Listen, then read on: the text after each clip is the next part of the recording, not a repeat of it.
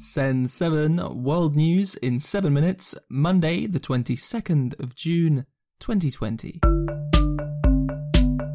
Coronavirus. 9 million cases have now been confirmed. The World Health Organization reported that Friday had the highest number of confirmed cases for a single day, 180,000. In Latin America, 2 million cases of coronavirus have now been confirmed. Brazil is the worst hit, with over 1 million cases, followed by Peru, Chile and Mexico. There have been more protests against Brazilian President Jair Bolsonaro this weekend. Chile has the highest infection rates in Latin America. 12 people in every 1,000 are infected. Argentina has been praised for its low level of infections. However, cases have doubled in the last 3 weeks. In Venezuela, confirmed cases have doubled in the last 2 weeks. Venezuela is now introducing some lockdown restrictions for the first time. In the United States, President Donald Trump said that he was joking after saying that there should be less testing for the coronavirus during a campaign rally. Here's the bad part. When you do testing to that extent, you're going to find more people, you're going to find more cases. So I said to my people, slow the testing down, please. They test and they test. We got tests if people don't know what's going on. We got tests. We got another one over here. Last month, President Trump said that he was joking after suggesting the possibility of injecting disinfectant as a cure for coronavirus. Most current polls show Joe Biden beating Donald Trump for the presidency in November. In the United Kingdom, a suspected terror attack has killed 3 people. On Saturday evening, a 25-year-old man from Libya attacked people with a knife in the city of Reading. This is the 3rd terrorist incident in the UK in the last year. Yesterday, Prime Minister Boris Johnson said that he was appalled and sickened by the attack. Well, I'm appalled and sickened that people should lose their lives in this way, and our thoughts are very much with the families and friends of the victims today.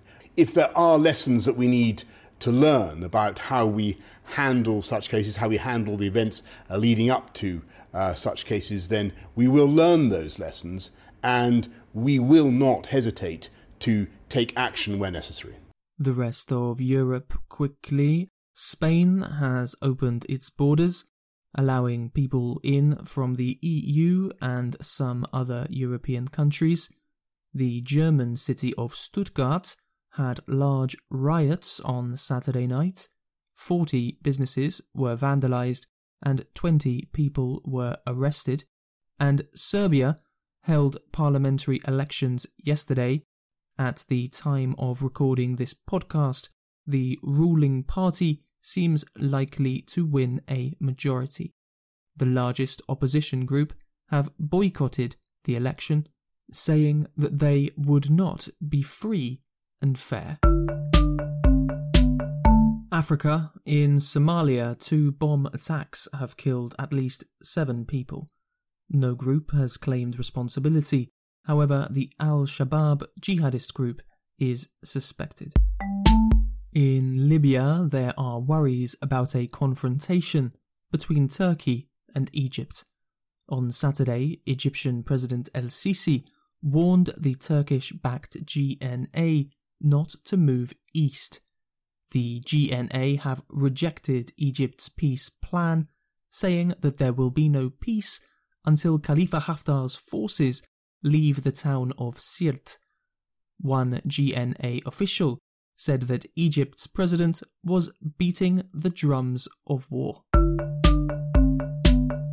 Asia. In India, many people celebrated International Yoga Day yesterday, practicing yoga in groups or inside their homes. Addressing the country, President Modi said that today's world needs yoga more than ever. Friends, the world is fighting a pandemic of monumental scale, but yoga provides multi-dimensional solutions to the multiple challenges COVID-19 has brought. Yoga gives you the opportunity to know your immune system better and put in the extra efforts where needed. Yoga has the potential to cater to mental, physical and psychological challenges. It puts to test how one can live in challenging times. Friends, yoga offers something for everyone. It enables strong mind and healthy body. In the post-COVID era, the focus on preventive health care will get stronger, and that is why I'm confident that yoga will become even more popular. Iraq's football legend Ahmad Radi has died of COVID-19.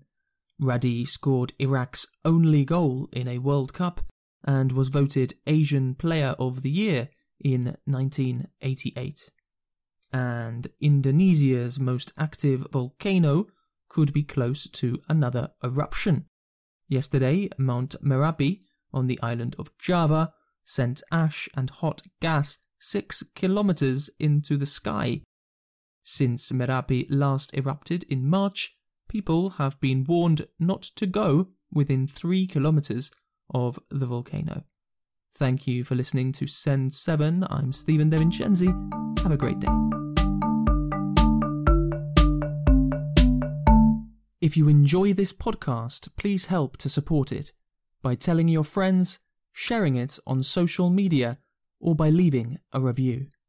To broadcast a message of what is happening in your area, send audio by WhatsApp to +44 7307 872 842. Subscribe for free on all podcast apps and find past episodes and transcripts at send7.org.